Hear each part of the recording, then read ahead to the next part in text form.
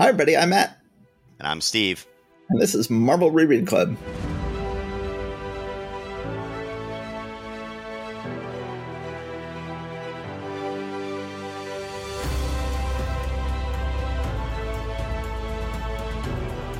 All right, so welcome back, everybody. We are doing the second half of September 1965. And one thing that I realized after we had recorded the first half is I completely forgot to report back about my adventures at Heroes Con in Charlotte, North Carolina over Father's Day weekend. Things have been so busy here that I never asked you how it went. How did it go? It went well. I set up at a table in Artist Alley selling some of my old comics pages. Also, I had a big banner up there for the podcast. I was happy that we had at least 2 different listeners show up at my table to say that they were fans of our podcast. I was very happy to meet them. The first one was named Matt. I remember that because it's your name. I did not get his last name. So the second one who came by was a man named Adam Davis. Adam proceeded to come to the podcasting panel that I was on and see that as well. So Matt and Adam, thank you very much. We very much appreciate our audience. And it's great to see someone who actually listens to us just out in the wild. Yes, that's great. So the panel that I was on, the moderator was named Terrence Dollard, host of PBS's Comic Culture. There was a couple named Darren and Ruth Sutherland. They have a podcast called Trekker Talk. So when I saw that, I assumed, of course, that it was a Star Trek podcast, and I was wrong. It is a podcast about the Ron Randall independent comic Trekker. Whoa.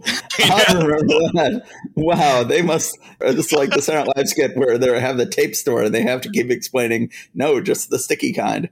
Okay, so this is a Trekker podcast, but no, not that kind of Trekker. This is the Ron Randall comic. Okay, that is, that's a hardcore thing to do a podcast about, man. I know. I mean, you find your niche. There's somebody who goes by the name The Irredeemable Shag, who works on the Fire and Water Podcast Network that started out as a podcast about Firestorm and Aquaman. Yes, I have been a guest on a Fire and Water Network podcast, but it is a Bob Dylan podcast. I am a big fan of Bob Dylan. Pod Dylan is run by the Fire and Water Podcast Network, and it was right when this podcast was starting. And so I did promote this podcast on that. I'm like, yes, I know this is a Bob Dylan podcast, but I know it started as an Aquaman and Firestorm podcast. And, how does that happen?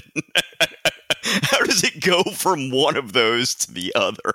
Well, it was a spinoff. One of the many spinoffs they've had of their Aquaman and Firestorm podcast is this very acclaimed Bob Dylan podcast, which I was on, which was a lot of fun.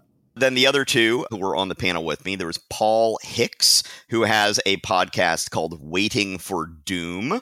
Once again, I assumed it was a Dr. Doom related podcast. No, it is a Doom Patrol podcast, which was like, oh, okay, I could see this being something I could listen to. Last but definitely not least, we had Delvin Williams, who does podcasting with the Longbox Crusade. It seems that Longbox Crusade has a bunch of different people who have been working on it over the years. Delvin is not one of the original founders, but it sounds like he is one of the people who is most involved in it right now. All the folks I met seemed like really great folks, seemed like they really loved what they were doing. If you enjoy comics podcasts and you wanted to check out Trekker Talk or Fire and Water Podcast Network, Waiting for Doom, or the Longbox Crusade, I would strongly encourage you to try them out and see if they are your cup of tea. Did you give a spiel about our podcast, or did you just wait for questions from the audience? What'd you do? The topic was really more about the nuts and bolts of making a podcast. There were things about what equipment do you use? How do you start recording things? What kind of hardware and software are you using? So that was the main focus of what we were all talking about. But of course, we end up talking about our areas of interest a fair amount as well. I talked about why we're interested in this subject and how we're approaching it and how, no, we're not the first people to do this, but we're just doing it our own way.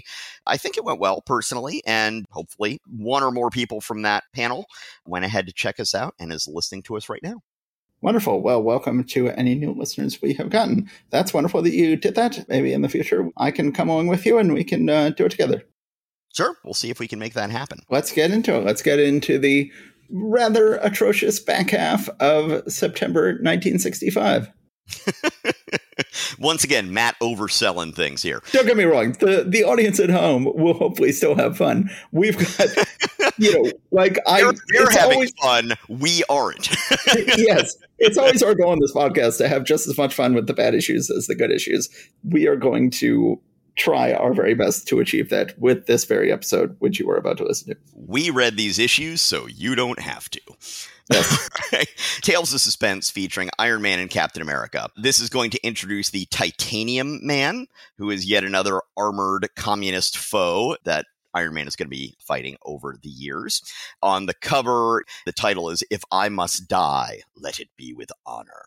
Meanwhile, we're going to have another Cap and Bucky adventure, something called Midnight in Grey Moor Castle. Titanium Man right away. Nice looking villain. I think, looks nicer than Crimson Dynamo, and very much sort of dry run for the Ironmonger, who will then go on to be the main villain in the very first MCU movie, Iron Man, in 2008. You always have this problem, and this was an especially big problem in the MCU in the early days. Clearly, Kevin Feige really liked the idea of heroes fighting 10-foot-tall villains. And of course, it's always very tricky when you've got a 10-foot-tall villain, because if it's a human being inside the suit, how does a human being fit into a 10-foot-tall suit? Which is very unclear with Jeff Bridges in the first Iron Man movie. Here, at least, they make it clear that, no, this is just a 10-foot-tall dude before he puts on the armor. And this is just an especially giant dude, Comrade Bulsky, who becomes the Titanium Man, and that's why the Titanium Man is so huge. So I appreciated that rather than trying to do the horrible math you have to do in your head to watch Jeff Bridges become a 10-foot-tall dude. Well, if you're wondering how it works, just go ask some cosplayers who dress up as the battle mech or something like that. Yes. Which are often these 8-foot-tall things, and they're just on platforms, and they're, all this sort of stuff. But if you've got all the motors and servos and stuff like that in there, you can make it work. That doesn't bother me. Story by Stan Lee, The Idol of Millions. Art by Don Heck, The Toast of Two Continents. Inking by V. Coletta, The Pride of the Bullpen. Really? Lettering by Sam Rosen, The Last Angry Letterer. Which, a little bit odd. Well, just last month, or just 2 episodes ago, was saying why can't they have Coletta ink Heck so that they pollute the fewest number of books? Oh boy, I finally get my wish. I get to see Coletta inking Heck. It's even more horrific than I could have dared dream.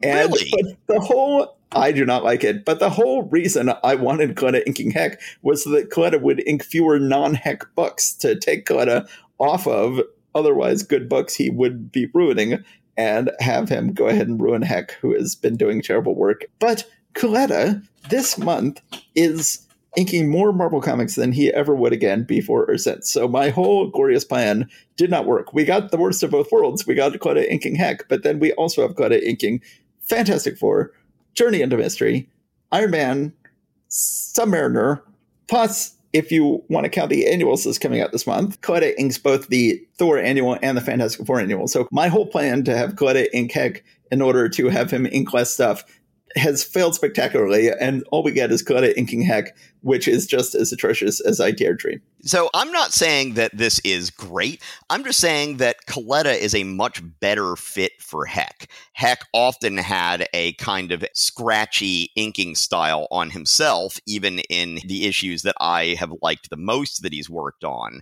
Coletta's inking doesn't seem to differ from that very much, and so it just kind of seems to blend in for me. Yes, Heck is not turning in the same quality work he was in 62, 63, 64, but at this point, yes, it's isolating the two things in one, but then also he doesn't do as much harm to Heck as he does to everybody. Yeah, I guess I could agree with that. Tony Stark is working on some sort of technological thing. He is talking about how he would love to marry Pepper, but his heart is giving out and he's just afraid he can't do that to her. He goes back to the office and Happy is hitting on Pepper, and Pepper seems like she's into it at this point. I find the dialogue interesting. Happy says, how about us going to the Frug Go-Go tonight for some fancy steppin', Pepper? I would say Frug. Well, the reason I say Frug, that's how it's pronounced in the B-52 song Rock Lobster. Oh, is it? Everybody rockin'. Everybody frugging people on Okay. the She says to him, "Love too happy. I've got the most darling new discotheque dress I've been dying to wear."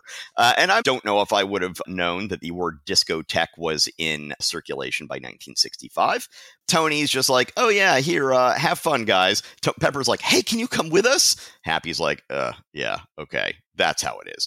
He doesn't come with them, but we see the communist work camp not far from barren Siberia. We meet Comrade Bulski, Bullski, who is running this laboratory in Siberia. We see that he is already super strong. He is angry and he's wanting to make an impression on the power structure in the Soviet Union so that he can get more power. I feel like the Titanium Man I grew up with was not named Bulski, so I think at some point someone else takes over the armor. Maybe.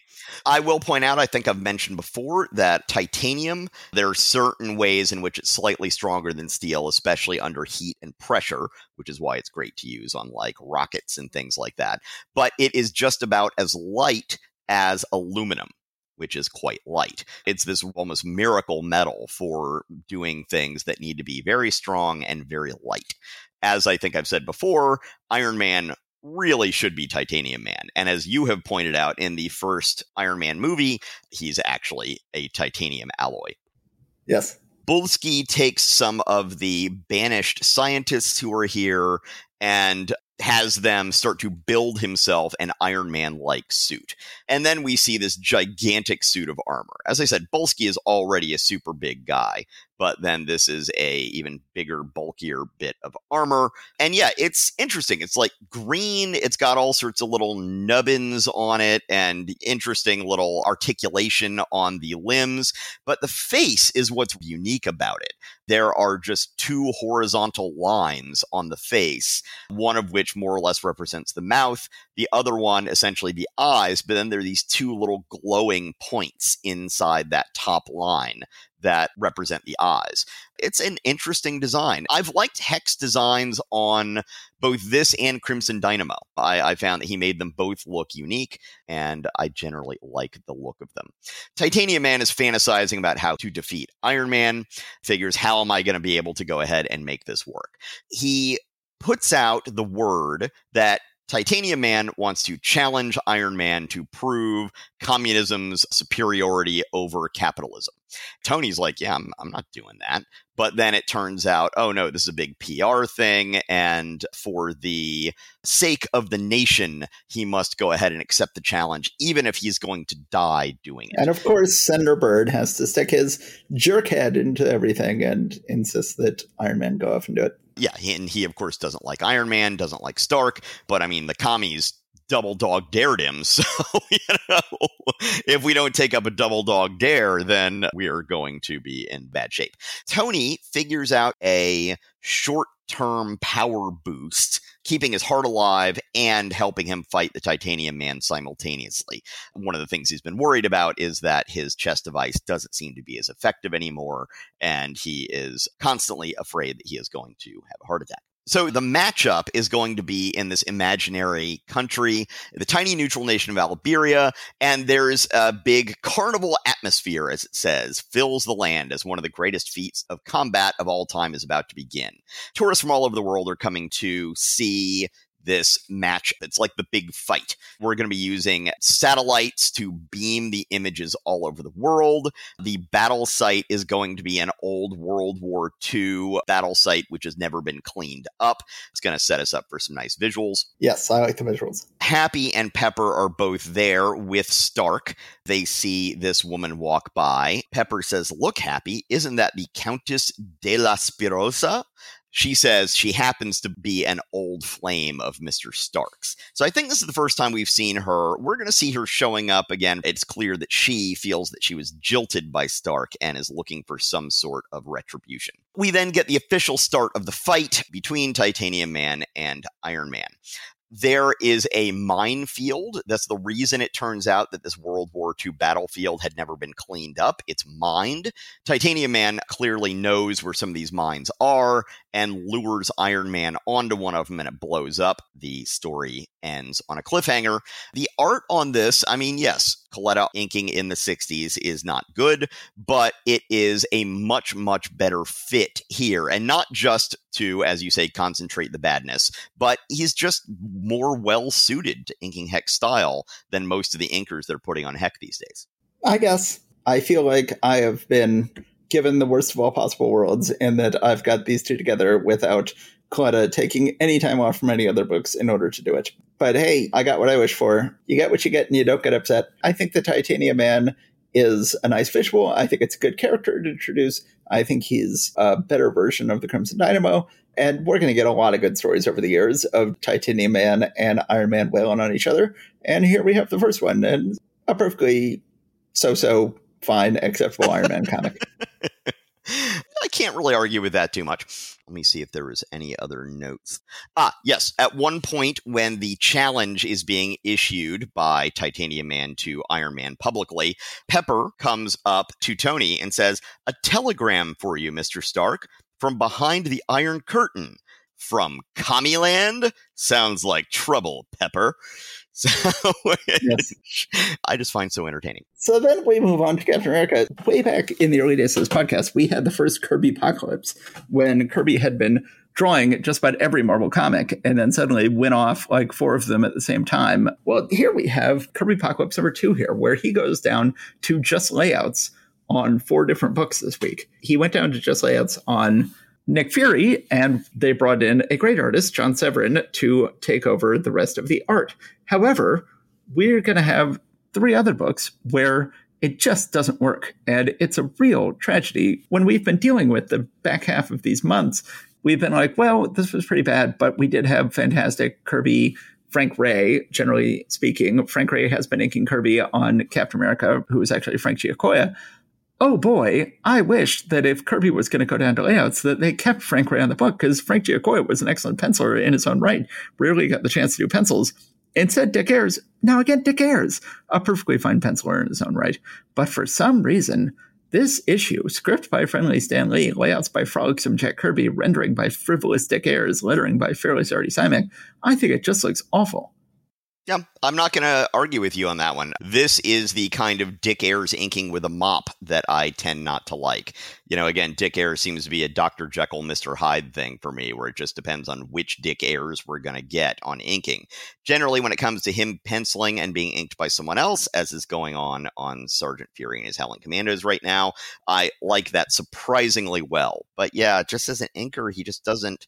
Sometimes he's okay, but he usually doesn't do much for me. But I just think that this is shockingly bad. It's like neither of them wants to take responsibility for the pencils. Like Jack Kirby's like, oh, I'm not really doing the pencils. Someone else is going to do that. And Dick Ayers is like, oh, I'm not really doing the pencils. Jack did that. One of you has to step up here and take responsibility for the art on this issue, which looks terrible. We are in a World War II adventure. We see Cap and Bucky captured and being held above some sort of radioactive pit. Masked villains are pulling the lead cover off of the pit and exposing Captain America and Bucky to them. And then we see that Captain America and Bucky shrink down until they're small enough to fit inside a jar that can be held in a man's hand. Of course, it turns out this is not the actual Captain America and Bucky. These were 2 dummies that had been created to test this thing. Of course, they had to dress them up in Captain America and Bucky costumes in order to do the test because reasons. It turns out that this is a British traitor working with and for the Nazis. Why should I not trust the Nazis? I have devoted my life to science, and rewards have passed me by. All I have to show for my years of toil is this, the results of an accident caused by another's carelessness. Your carelessness, so he's got a mechanical hand, and he blames his sister for it. And the sister looks awful. I think it's the kind of thing where they were trying to make her look middle-aged like him, but they just weren't communicating well together between layout and then finisher. And yeah, that picture of that mechanical hand, that inking on that is just terrible.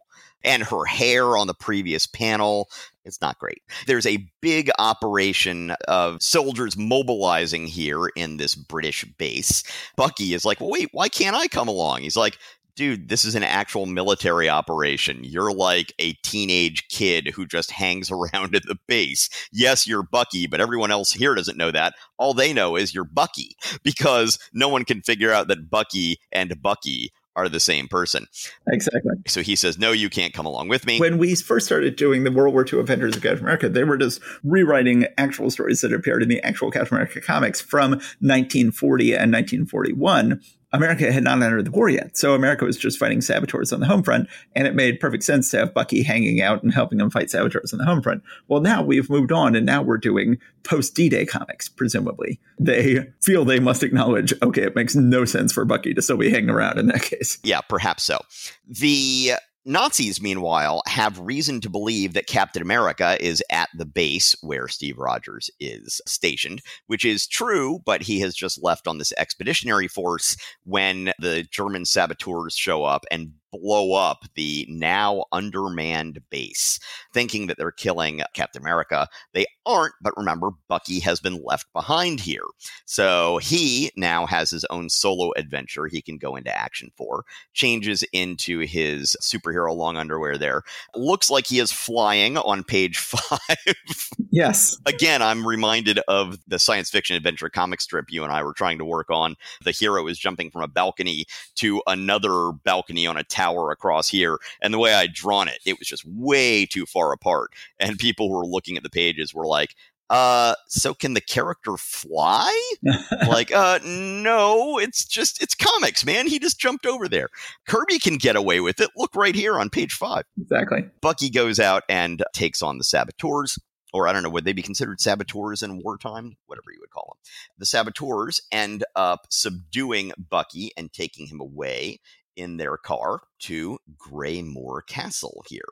The locations on all this is quite unclear in this issue. So they were able to bring Bucky over to England for the staging for the invasion, but not then over to France for the actual invasion. And then Steve is invading France, but then has to hijack a plane to go back to England where Greymoor Castle is. It's a lot of moving people around the map in this issue that I find confusing. Yes. Private Steve Rogers ends up finding a telegram saying, subject, Captain America and Bucky. Boy known as Bucky, prisoner at Greymoor Castle, will be disposed of according to plan. So Steve Rogers literally just jumps out the window to go do something about this. So he needs to go back and help the folks who were attacked because they thought he was there and help Bucky. But he neglected to see the second half of the telegram. It says, stand by your post, paratroopers and panzers on way to trap Rangers and annihilate entire Raider force.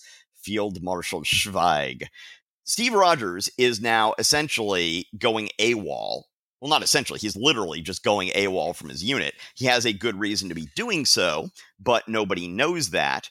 And he is abandoning his unit right as they are about to get theoretically obliterated here by a full-on Nazi assault. And he does not know this due to his sheer incompetence. Like, never good to have stories just turn on the incompetence of the hero. You know, they really rub it in here that, like, if Steve had just read a little bit further, he would know that there was a massive attack coming and he could have warned all his compatriots, but he didn't read it. And so they're all going to get killed because our hero has abandoned them. That doesn't make for fun comics. I will go ahead and say that the art in this issue pretty bad, except for I like the sequence on page 9 where then Steve has to hijack a plane to fly there. I mentioned in our last episode that I've been rewatching the Mission Impossible movies, and there is a sequence here that is reminiscent of the beginning of Mission Impossible 5 where Tom Cruise is hanging on to the outside of a plane.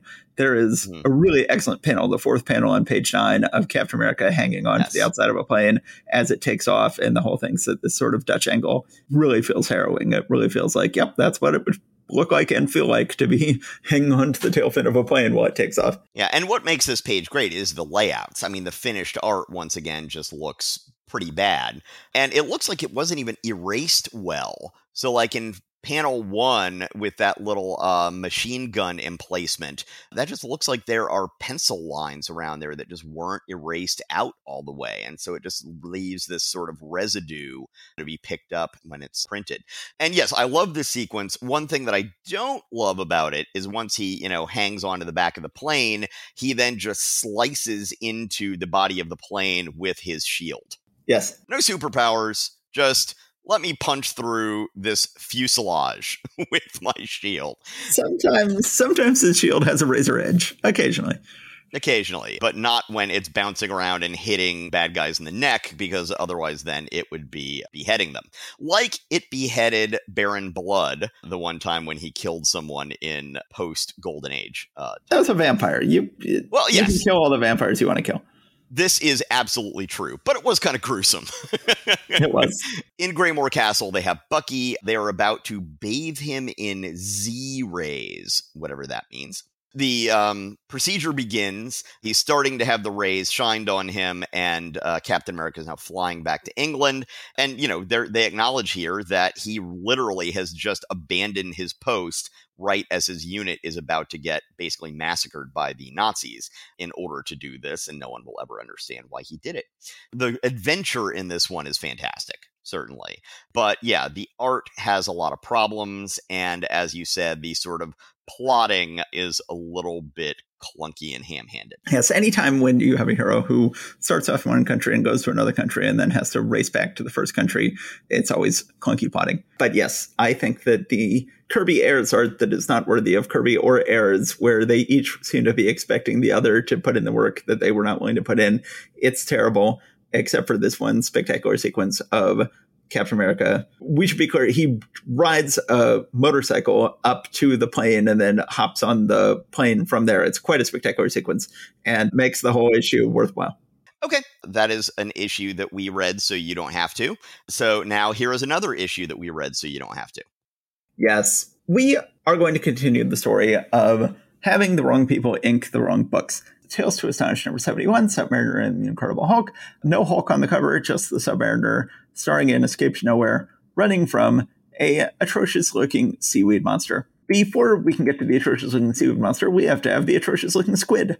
The Submariner story, picking up where the cliffhanger was in last issue, superlative story by Stan Lee, sensational art by Adam Austin, who is really, of course, Gene Colan, spectacular inking by Vince Colletta, sufficient lettering by Artie Simek. So, Gene Colan, famous for his fluid penciling, the most fluid penciler of all time, and therefore should be ideal for this book that is set in fluid, The Submariner. However, he is inked by the least fluid inker of all time, the scratchy Vince Colletta, and it was atrocious last issue. It is even more atrocious this issue. We should point out, however, that even with a better inker, there's problems with this art. That squid does not look like a squid. I don't know what it still looks like, but this is not award-winning squid art. I also have a bit of a problem following the story in terms of what exactly Submariner had to get from the squid. I understand that he's following a series of clues to find the missing trident so that he can restore his kingship over his people, but it's a little unclear how this actually works.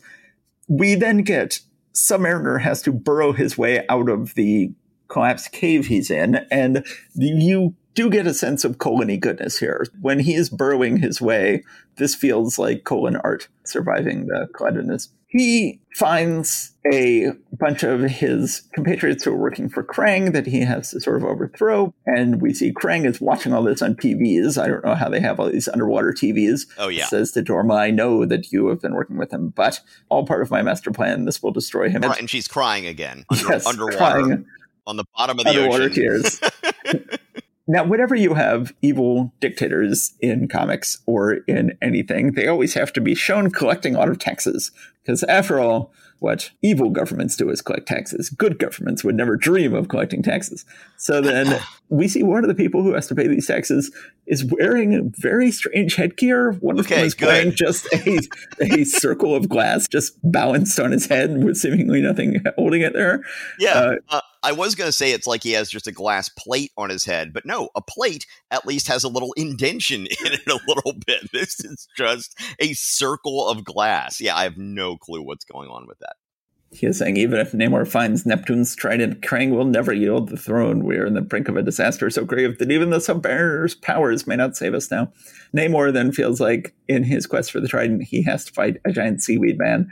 And he fights a giant seaweed man, and we end on a cliffhanger in the middle of it. Your last issue had its problems. This issue, those problems metastasize. Cohen and Claudia continuing to not work well together. I like the whole idea of this being a giant quest to find Neptune's trident to reclaim his throne, but there's not a lot of progress made in that story, and the plotting of it is clearly awkward. Yes, I say in my notes, pretty lame issue. Quest doesn't have juice. I hoped it would. Terrible inks. Yes. Oh, one thing I will say is something about the combination of their pencils and inks on the Seaweed Man. It doesn't look like seaweed, but it looks interesting. Like, I'm at least not like, oh, that's a train wreck. I'm like, somehow that combination is making that look really compelling in some way. I mean, that's the one place I can say that. Certainly him inking Colin is usually just utterly terrible. And I think that's why this pops out. Yeah, the Seaweed Man's not terrible. And he does kind of look like he's underwater, sort of undulating in the current. That's kind of cool. So, on to the Hulk. Another book where the Hulk book wasn't great, but at least we had great Kirby art. But as with 4 other books this month, Kirby is going down to just layouts from this point on. I wondered if Kirby was going down to layouts because of all these books because of the annuals he was doing this month. But no, he stays on layouts only on all 4 of these books for the next year or so. And they will all suffer greatly as a result. Here we have the Incredible Hulk like a beast at bay. This time we have Stan Lee, stunning story, Jack Kirby, lavish layouts, Mickey DeMeo, you call him Demeo, I call him DeMeo, awesome art. Now, of course, this is really Mike Esposito, already signed Matt lettering. And again, why not Frank Giacoya, Frank Ray? Mike Esposito, not known as a great penciler. It's fine. It's nowhere near as atrocious as Dick Ayers did on Captain America. The art is perfectly fine, but it's not great. We pick up where we left off in the cliffhanger last issue, where Hulk and Rick Jones are fighting the leader's giant humanoid when a giant Sunday punch missile, seemingly a nuclear missile, is being shot at it. They leap out of the way. Rick Jones says, it's about to hit. You'll never get far enough away in time. And the Hulk says, don't be too sure, Rick. Our speed's increasing every second. I don't think that's how physics work. You were a physics minor. Generally, when you jump up off the ground, I would think that the effect of gravity would be decreasing your speed the entire time rather than anything increasing your speed. Also, you will notice that those speed lines clearly show that he is arcing upward further away from the Earth. Hulk is clearly flying in that particular picture. So here's the thing. In the next panel or two, they end up following essentially the shockwave from the explosion, and that speeds them up. And I'm like, okay, that would work, possibly. But yeah, not now. That's not how things work. In the next panel, they get just out of the range of the mushroom cloud, which means they're safe. Yes. That's the danger in a nuclear explosion, that you will actually be swallowed up in the mushroom cloud. That's the only real danger. Yes. They're rocketed out of the mushroom cloud. They land on a mesa far away. Now, I should point out that the Hulk has been totally useless so far in this issue, and the U.S. government is just, sisters are doing it for themselves. They're just taking care of this problem all on their own. They nuke the humanoid, and that wins the day. Like, this is not a case where it's like, no, don't you realize the government is doing it all wrong? Only the Hulk can save us. Nope, the government was right. The Hulk was wrong.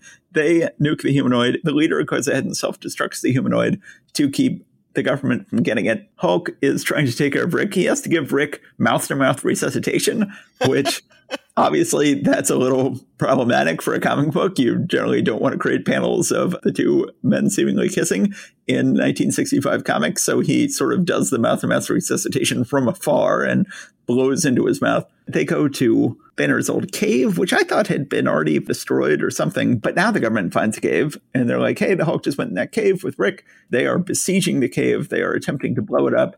Hulk manages to get Rick out of the cave then Hulk is left alone in the cave, and then the leader appears to him, and the leader says, I can teleport you away from here. Says, acknowledge me as your leader, swear to serve me, or else I leave you here to face certain death. The choice is yours. And it says, next issue, the fateful choice. Of course, if the leader had teleporting abilities, you would think that would have changed the way the last several issues had gone down, where he was transporting people to and from places in a more direct manner. But that is where this issue ends. It's a perfectly fine issue. DeMeo Esposito's finishing on Kirby is not great. It is not terrible. It's perfectly fine. I like the leader as a villain. It's nice to have this sort of escalation of their story at the end with this choice hanging over the Hulk. It's a perfectly fine story. The Mickey DeMeo, or Mike Esposito, finishing here. You said it's not great, it's not terrible. It's closer to terrible than it is to great. Yeah. I agree with you. We've seen worse. We've seen Coletta doing a lot of this stuff. Just look at panel 2 on the final page. I mean, yeah, that's not good. But one thing I do want to point out about this, at one point after the Sunday Punch missile has exploded, Ross says, now, since the Sunday Punch was the largest of our new clean bombs, which leave no lingering radioactivity, we can begin an immediate inspection. So I trust that about as much as I trust things like clean coal and asbestos. Yes. Oh, yeah, no, don't worry. There's no radiation left over after this thing. It's perfectly fine. We can go ahead and send you. And you don't need a radiation suit. You're good. Yeah. Let us move on to X-Men. It sounds like the art combination on here bothered you a little bit more than it did me. It's not great, but there are some things about it that I do like. Let's go ahead and talk about the credits. Story by Smiley and Stan Lee, layouts by Jolly Jack Kirby, penciling by Jay Gavin, inking by Joe Sinnott, lettering by swinging Sam Rosen. We've got Joe Sinnott here. He's back. It's so exciting. And he's inking Kirby. And Sinnott inking Kirby, one of the greatest all-time combinations in Marvel history, but someone has come between them. Whoever Jay Gavin is the intermediary between Kirby and Sinnott, and he ruins it. I don't know who Jay Gavin is. I don't know if he was a guy from the old days or if he is new to Marvel at this point, but he is going to be finishing the pencils of Jack Kirby's layouts for the X-Men for a while here, and he is really weak. And not even the great Joe Sinnott can save the art on this issue. You've got Kirby, you've got Sinnott, they're right there. Just let them work together. Don't put this guy in between them. Again, the art is fine. Sinnott, as you say, mostly saves it, but Gavin does not seem to be like a great penciler to me. Gavin is actually named Werner or Werner, I don't know how you would pronounce it, Roth. Oh. And oddly, he will end up doing every other issue of X-Men under his real name, and then the alternate issues under his pseudonym, Jay Gavin. Now, it just seems like it's funny. It should have been very clear to me, but I did not realize Werner Roth and Jay Gavin were the same guy. I didn't look him up. And yeah, he's not a good penciler. He did work with Atlas Comics, so he has worked with this company before in a previous incarnation. Werner Roth's pencils don't bother me. They're perfectly adequate. I really do, like I said, I really do like some of the things from Joe Sinnott, particularly a lot of the faces. So if you look at Professor X's face on that splash page in the background behind Juggernaut, whose butt you see in the foreground, I love that face. That's a great face, and that's almost entirely a Sinnott face. Yeah, but if you go then to the top of page 2, where you have Juggernaut confronting Professor X while the 5 X-Men are splayed around them, every single person in this panel looks like they are being drawn from a different perspective. Yep. Like, these look like 7 people that are in 7 different rooms at 7 different angles. None of them look like they belong in the same room with each other. It's like someone's taking a photo collage, and it's just like whatever angle the camera happened to be on this one, that's where they are on this one. Yeah, I will not disagree with that. And it's funny how the Juggernaut is drawn here.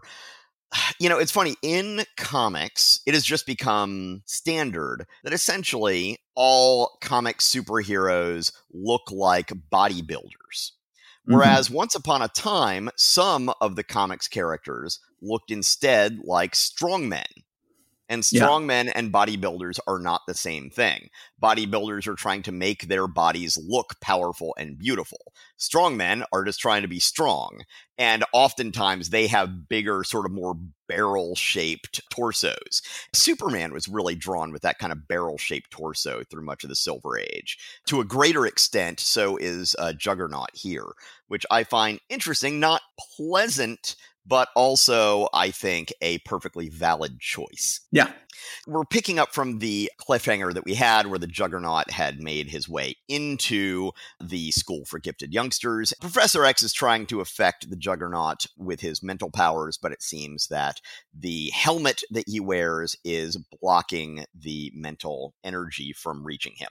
Cyclops digs a pit in the ground for Juggernaut to fall into. So they can't stop him from moving forward, but they can just sort of say, hey, gravity will take you down out of our plane, so we can at least deal with you for a little bit.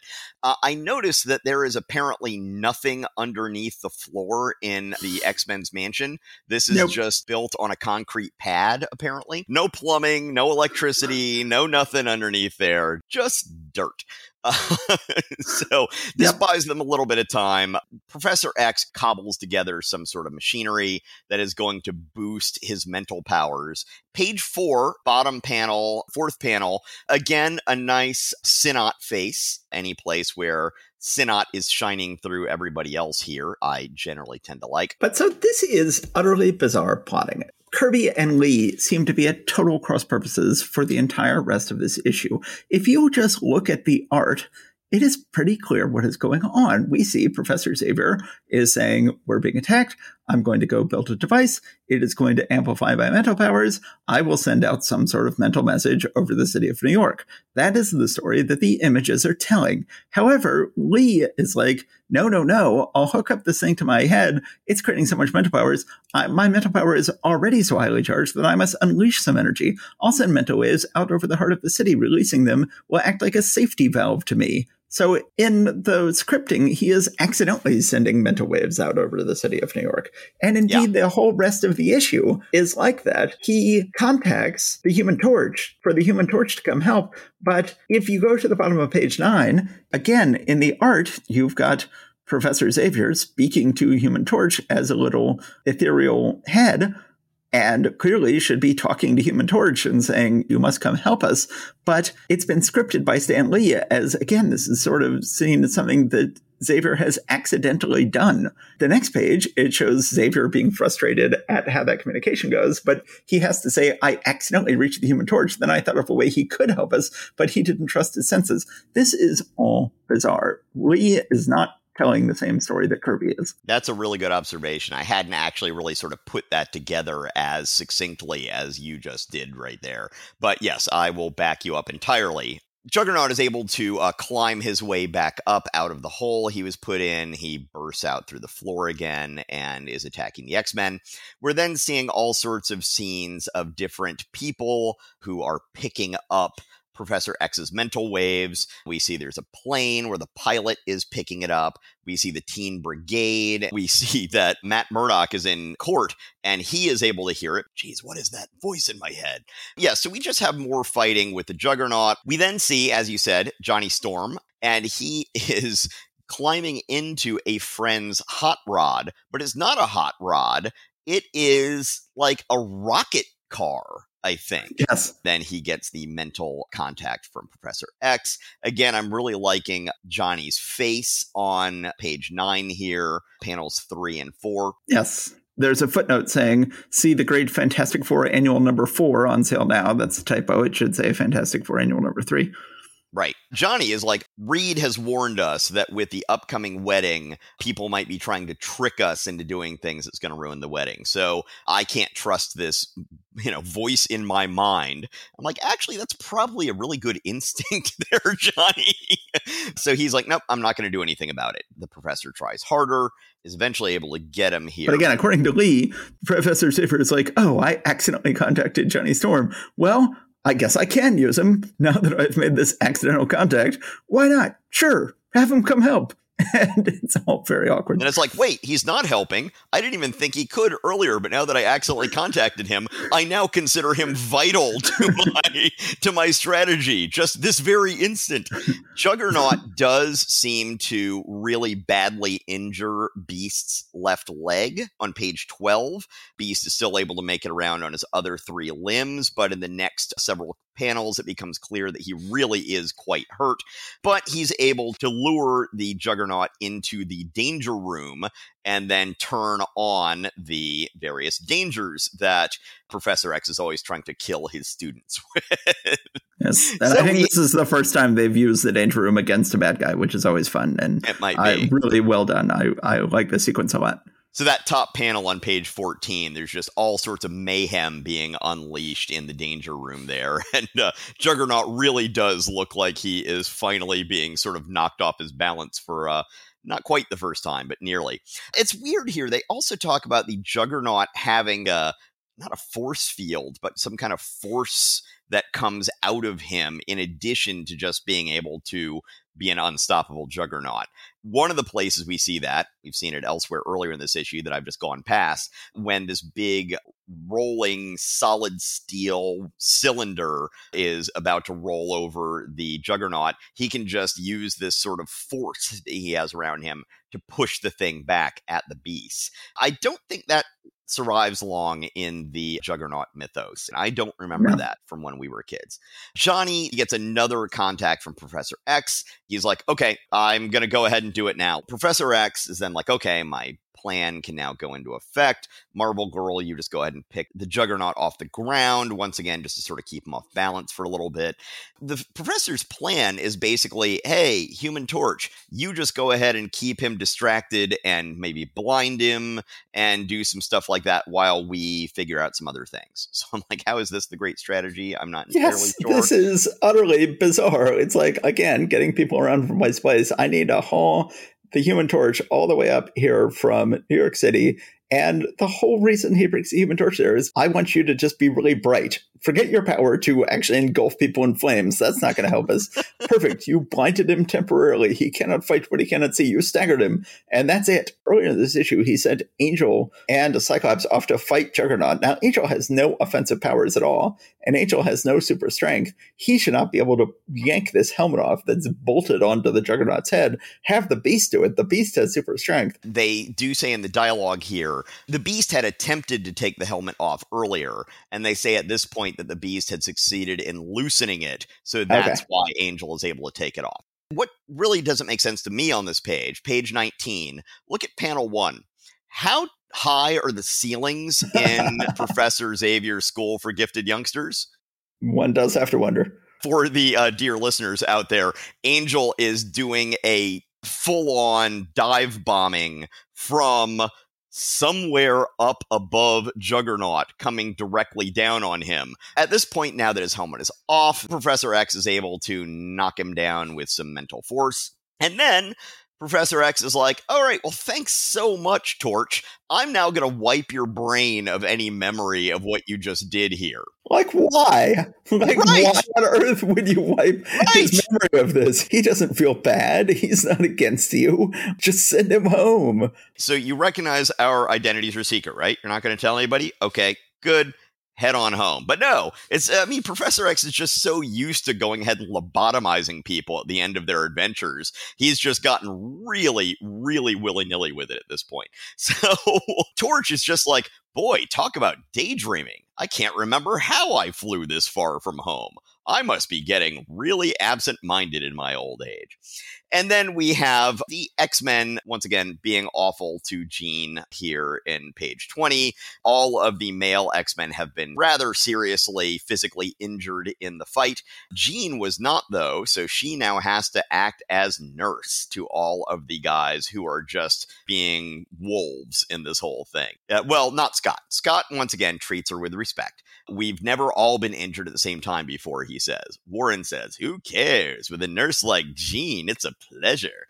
And Hank says, my mother used to kiss me to expedite my recovery. She says, "I do not happen to be your mother, Mr. McCoy." And Iceman says, "That's for sure." Yeah. Which I'm sure in the 60s came across as just sort of playful adolescent flirting, but comes across a little differently these days. Anyway. Oh, it's awful. Yeah. As I said, I will say once again that I really like what Sinnott did to the faces. I think that almost everything I like in this issue has to do with Sinnott's finished inking on here. And that does give me a lot of highlights. That being said, this whole Juggernaut story did not need to be 2 parts. No. He can't be stopped. So then what do we do for the next 10 pages until we get to the climax? Jay Gavin, otherwise known as Werner Roth, will be around as pretty much the regular penciler once Kirby leaves till like Steranko comes. Like how it's a while. Yeah. Yeah, he's going to be around for years. He's okay. I don't mind his work. Yeah, this issue is wishy-washy, has its highlights, but that's about it. By the time Lee is done with scripting the plot, utterly bizarre plotting, to bring in Human Torch just to be really bright, awkward, bizarre plotting, and the script is telling a story completely different from the one the art is telling. It did not need to be a 2-parter. And of course, in the end, it all just comes down to putting the mental whammy on him, as they all do. One other little detail I forgot to mention is when Hank McCoy is turning on the Danger Room equipment, he is thinking to himself, "The pain is excruciating, but I daren't stop now." And I think I pointed out before in other issues that the only 2 writers I've ever seen use the contraction daren't are Stan Lee and Chris Claremont. Yes. There might be others who have done it. I would not put it past Roy Thomas, but those are the only 2 writers I am aware of ever having used that contraction in the history of the English language. All right, let's go ahead and wrap this thing up here. It is your turn to do Avengers, another comic that we read so you don't have to. Once again, we have the month of good pencilers, good inkers, not being used well together. The Mighty Avengers, Vengeance is Ours, Wham-type script by Stan Lee, Pow-type penciling by Don Heck, Zowie-type inking by Wallace Wood, rather nice lettering by Artie Simek. And they're so proud of this inking, they go ahead and brag about it on the cover. This may be the first time they've ever specifically bragged about the inking on a cover. They say, "Special note to art lovers, wait till you see wonderful Wally Wood's inking of Don's drawings in this great ish." Well, in fact, I don't love it. I enjoyed Wally Wood's inking on Bob Powell in a Human Torch story and in a Daredevil story where Powell worked over Wood's layouts and then Wood came back and inked it. But Wally Wood inking Don Heck, you would think that he might be able to fix Heck's flaws, but he's really not. The Heck shines through. This feels more like a Heck issue than a Wood issue. There's just little bits where I think, okay, yeah, Wood is kind of making this work, but just a few little bits. I think that the problem with Don Heck at this point is his storytelling style just does not work on a team superhero book. No. And bringing in a fantastic inker is going to do nothing for that core problem. Indeed, it's not. Captain America, when last we saw him, had dived off a plank prodded by the swordsman, counting on the Avengers to rescue him. And we get a fairly nice sequence of Quicksilver, Scarlet Witch, and Hawkeye coming up with ways to rescue Cap as he falls off the building. Swordsman realizes he's in trouble pretty quickly here as the Avengers surround him. But then the Swordsman disappears, evaporates into the air. The Avengers are like, "How are you doing that?" And Swordsman's going, "This isn't my doing. It must be one of you."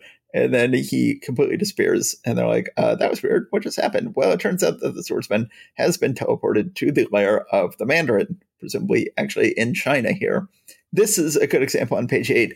All of page 8, I'm not seeing any Wally Wood here. I've always hated the way Don Heck draws the Mandarin's face, not just in that it's a racist caricature, but it just is ugly in all the worst ways. The central panel on this page of the sneering Mandarin, I'm not seeing any Wally Wood there. I'm just seeing pure Heck, and it's terrible. Yeah, and the texture on his cowl, that does not look like wood to me. I don't know if Wally Wood realized that Stan Lee was going to brag about his inking on the cover, but maybe if he had, he would have brought more of himself to the job. But then there's just one page here where it seems like Wood is bringing more of his all, and that is page 10. So we come back to the Avengers, and they're having another argument about who should lead the Avengers. And they're having a little contest here between Captain America, Hawkeye, and Quicksilver. And I feel like page 10 feels like a Wood page. Scarlet Witch's face is kind of attractive in a woodish way. And I can definitely see that. One thing I will point out is on the previous page, the very top panel, some stuff about that control panel in the background right behind the Mandarin there does feel a little bit like Bollywood science fiction technology stuff from the EC days. But yeah, it really doesn't bring enough to really make much of a difference. No, indeed not. Mandarin goes ahead and adds some fancy buttons to the swordsman's sword so that he can shoot flames and stuff with it. Then the Mandarin says, I have invented a technology that I will call deepfake. But he doesn't actually say deepfake, but it's basically he has invented deepfake technology. And he then sends a hologram of Iron Man to the Avengers. It's really just a fake. Has Iron Man tell the Avengers to go ahead and let Swordsman into the Avengers. And they're like, okay, if you say so. So then they go ahead and let Swordsman into the Avengers. The Swordsman plants a bomb to blow them all up. This is sort of in the opposite order. Then that night, after Swordsman plants the bomb, he is visited by sort of the ghost of the Mandarin, who tells him, blow up the Avengers, which he's already done. And then this convinces the Swordsman, no, I won't do it. I don't like the Mandarin. I'm going to go defuse that bomb. But then he's caught defusing the bomb. It looks like he's placing the bomb. The Avengers attack him. Then he's like, no, you don't understand. I'm good now. I was going to defuse the bomb. No one believes him. He has to run away. He is moping on top of a building. The Avengers are wondering what just went down. The Mandarin, back in, quote, the Orient, unquote, is ranting, never again will I take a partner I failed because of the swordsman. To avenge my honor, he too must be destroyed. Despite the bragging on the cover, Wood is not bringing a whole lot to this book. It's a perfectly fine story, wrapping up last issue's story. The general redemption arc of the swordsman over the years will be a thing that exists, and you will get a lot of issues out of it.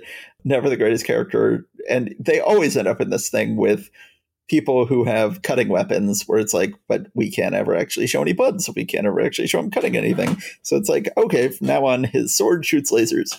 And it's like, right. And earlier, even before it had superpowers, it could be a boomerang. Once again, swordsman never made any sense to me. So one detail I wanted to point out is when Iron Man's projecto image first shows up, Quicksilver says, how did he come in? The doors are still locked. It's like, you don't lock your doors. We know you don't lock your doors. Everybody just walks right into this place. If you have locks, you need to go get those checked because they're not doing anything. Good point. There's another panel where the swordsman is being teleported back to Avengers Mansion from China, presumably Western China. It's just a weird panel that looks like there's the Rainbow Bridge in the background almost.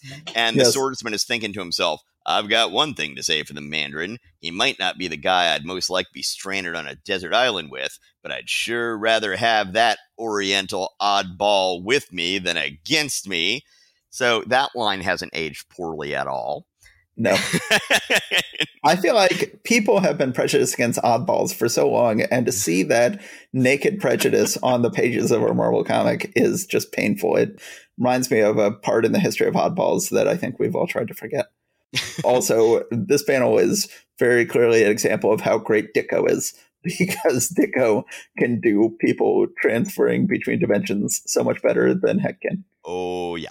Also, the swordsman had planted this explosive device onto one of these control panels in Avengers Mansion. He was very proud of himself for having done this, and then comes back to it when he's thought better of things and like, you know what, these Avengers are really good people. You know, maybe I shouldn't do this. He tries to take it off, and before he gets caught, he's thinking, it's coming undone. There, I've pried it loose. Once it's released from the panel, it can no longer be detonated. And a few pages later, it is detonated while it's not attached to the panel. So, but then also in that same panel, when they see him doing this, remember, he had attached this in plain sight on one of their control panels, thinking it would just blend in and look like all the other dials and gizmos. But at this point, when they see him taking it off, they immediately say, swordsman, you're tampering with our control panel. In your hand, a nitro bomb. So somehow they're able to see from across the room that, hey, you've just taken that fake dial off, and oh my god, I know exactly what kind of explosive that is. Yes. Unfortunately, we aren't going to be seeing better days on the Avengers here for quite a while. Oh, God, no. This is issue 20, and the book doesn't get great until issue 41 when John Buscema comes on. So we've got another whopping 20 issues of Don Heck to go. We have one issue that is inked by John Romita Sr. In a little bit, and that actually works quite well. That one, he is able to really clean up the problems with Heck's art. But that's like pretty much the one highlight I'm looking forward to in the next 2 years of Avengers. Yes, tragically. Okay, well, Steve, with Kirby going to layouts only on most of his non-Fantastic Four and Thor books, we are going to only be accelerating the problem we've already had of every other episode of this podcast being about bad books. And hoo boy, that is just going to get worse and worse from here on in. But we are going to do our best to make sure every episode of this episode is equally entertaining. I hope this has been an entertaining episode as we have dealt with these problematic books. We will, I promise, find whatever value we can find in the back half of every month from this point on. We will hopefully still entertain you as we discuss these bad books. But yes, this month, even more so than recently, the first 4 books that we discussed were good, and the last 4 books we discussed were bad. So every other month, though, Strange Tales will appear in the second half of the episode, and that now at this point has a really great front and back half. So every other month we will have a little bit more goodness in the second half episode. Yes, we should explain that because we go alphabetically and Daredevil is alternating with X-Men. So when it's a Daredevil month, Strange Tales gets bumped to the second half of the month. And when it's an X-Men book, Strange Tales gets bumped to the first half of the month. And some of you may have noticed that the letter A for Avengers actually comes after the letter X here, when in reality it should be beforehand. So you get a no prize. And meanwhile, we've been doing that deliberately, taking that one out of alphabetical order because it usually seems to show up last in the continuity of each month more often than not. Yes. All right, let's go ahead and wrap this up. Yep, this was fun. Thanks so much for promoting our podcast at HeroesCon. So glad to hear that went well.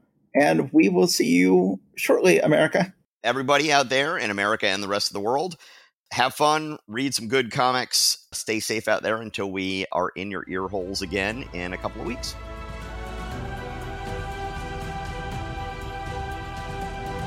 Thanks for listening to Marvel Reread Club. Please subscribe to us wherever you get your podcasts. Your reviews and ratings are a great help and always appreciated. We love hearing from you. Go to marvelrereadclub.com to find notes and join the discussion about this episode. We're also on Facebook and Instagram. See you next time.